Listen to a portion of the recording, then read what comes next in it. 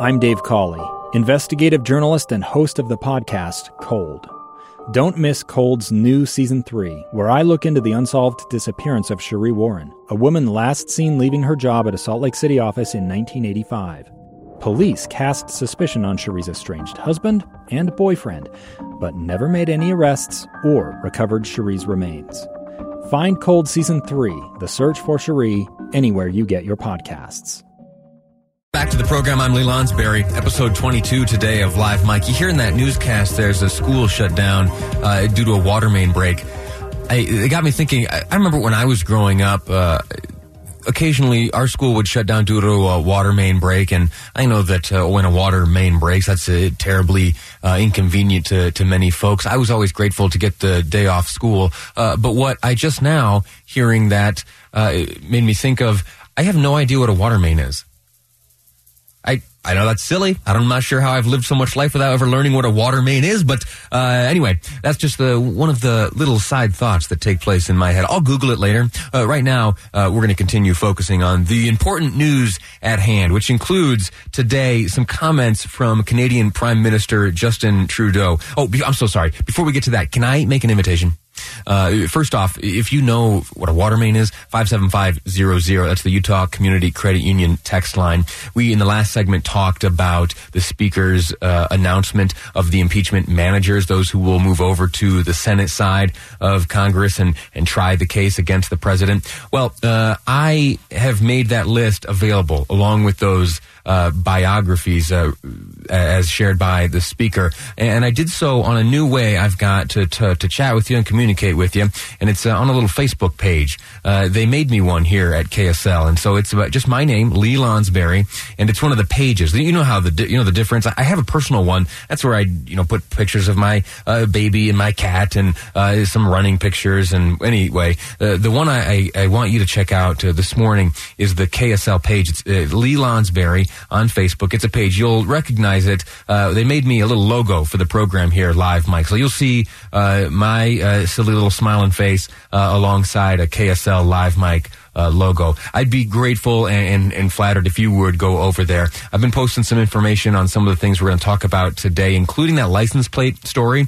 And I've been speaking to some of the folks up there on Capitol Hill today about that. And it turns out that there's much more to this than we would have thought earlier.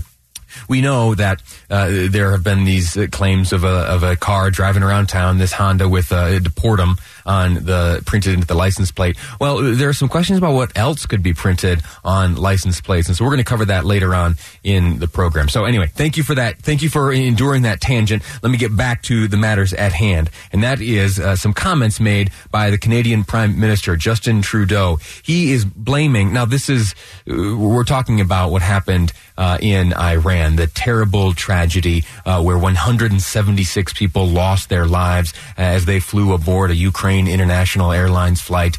It was terrible. The Iranian Revolutionary Guard, according to them, mistakenly fired a missile at that 737 just after its takeoff from Tehran. Now, they say mistakenly, whatever. What they do admit is that it was them. They took responsibility. Justin Trudeau disagrees. Here's some comments he had to say about our president. I think if there were no tensions, if there was no escalation recently in the region, those Canadians would be right now home with their families. This is something that happens when you have conflict and war. Innocents bear the brunt of it. My heart absolutely breaks for those folks aboard this flight that lost their lives, all 176 of them. And those responsible must be identified, and we must never forget who it was that fired those missiles. And it was the Iranian Revolutionary Guard. That's what the evidence indicates, and that's what they have admitted. I told a story a few weeks ago about kind of the nature between like victims and criminals, and how it sometimes is the tendency of the victims to blame themselves. And while that doesn't relate to this issue, what does relate is the story that if you are a perpetrator of a crime, you bear all the responsibility. 100% of the responsibility. The story was a personal one. I had some stuff that was stolen from a car of mine while I was staying in a hotel. I got a knock on the door in the middle of the night by a police officer, and I said, oh my gosh, I can't believe I did that. If I hadn't left that stuff in the car, I wouldn't have lost it. And he said, stop, son. Listen, you need to understand that it is the perpetrator of a crime that is responsible for that crime. End of story. It is the Iranian Revolutionary Guard who fired the missile that downed that aircraft that took the lives of 176 people, including 57 Canadians. I know that the Prime Minister's heart is broken, and I know that he wants to make his views known, but I'd invite him, and I'm sure he's listening to this program, I'd invite him to please point the finger of blame where it ought to be pointed, and that is the cowards who fired the missile. That's it. On this same topic of Iran, we're going to change gears a little bit. We, last week, spoke to Senator Mike Lee. He had published an op-ed in with Fox News. He wrote it, and it's apropos for today. The topic of that op-ed was that it is inappropriate to refer to the members of the Senate as jurors as we step into this phase of the impeachment proceedings. So that was one op-ed.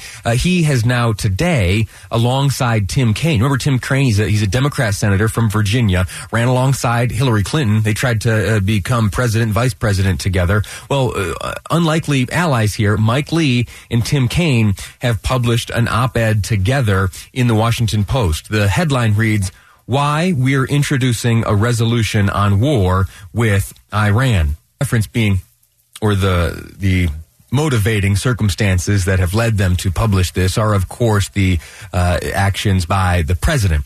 When he ordered the strike which killed Qasem Soleimani as he was departing the airport. Senator Lee has had a very, very strong view of both that incident, the authority which was used to execute that authority or that mission, and most specifically, and where Senator Lee has gotten the most headlines recently, is as he was exiting a classified briefing organized and orchestrated for the senators, where they were to learn the United States' justification for this strike. He came away from that unsatisfied. He walked out. He went down the stairs to board the train there that connects the Senate office buildings with the Capitol building. And he, in front of reporters alongside Rand Paul, made it known that he was dissatisfied with the explanation given. He had strong words, said it was the worst briefing that he'd attended in his time as a senator in the United States. And now what I have in my hands is an op-ed that he has published in the Washington Post. I want to walk through in these last few minutes of the segment some of the points that he makes. He says, along with Tim Kaine, the legality of many of these actions has been murky at best. And the actions to which he's referring, or to which they are referring, is the strike which killed Qasem Soleimani. And this has not always been the fault of just the executive branch. Far too often, Congress has been the one to shirk its responsibility to debate the proper use of force to meet global threats. That is a very kind way of saying that it has oftentimes been the case that members of Congress are too afraid to take on a tough issue. They are too afraid sometimes, either for fear of political retribution or fallout, to debate war. It's unpopular. But sometimes it is necessary. And in an effort to avoid the lack of popularity associated with such a topic, congressmen and women over the years have relinquished some of their authority to the executive branch. This op-ed authored by Mike Lee and Senator Tim Kaine, I believe, is an effort to regain some of that authority. I'll jump down a little bit. The op-ed is done in association with the introduction of a resolution that would prohibit war with Iran without congressional authorization. They have done that, saying that Congress has shirked its responsibility for too long. That needs to change. That is why they are introducing this resolution. In the op-ed, it states, James Madison, the principal drafter of the Constitution, wrote that the history of mankind showed that the executive branch is most interested in war and most prone to it.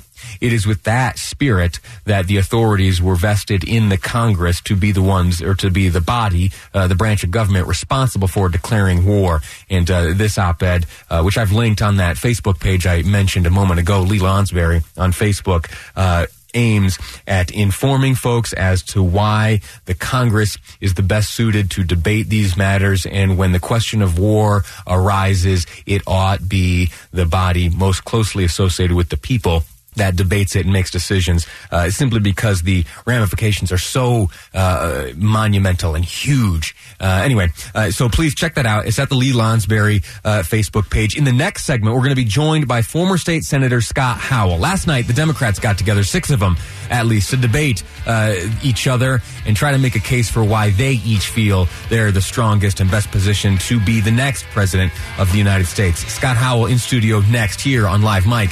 I'm Lee Lonsberry, and this is KSL News Radio. A stranger with a gun came upon 2 teens taking pictures under a rising full moon. But violence is only the beginning of this story. Sometimes I thought, there are no miracles. Yeah, there are, and this is a big one. I'm Amy Donaldson, and I've spent my career talking about how lives are undone by violence.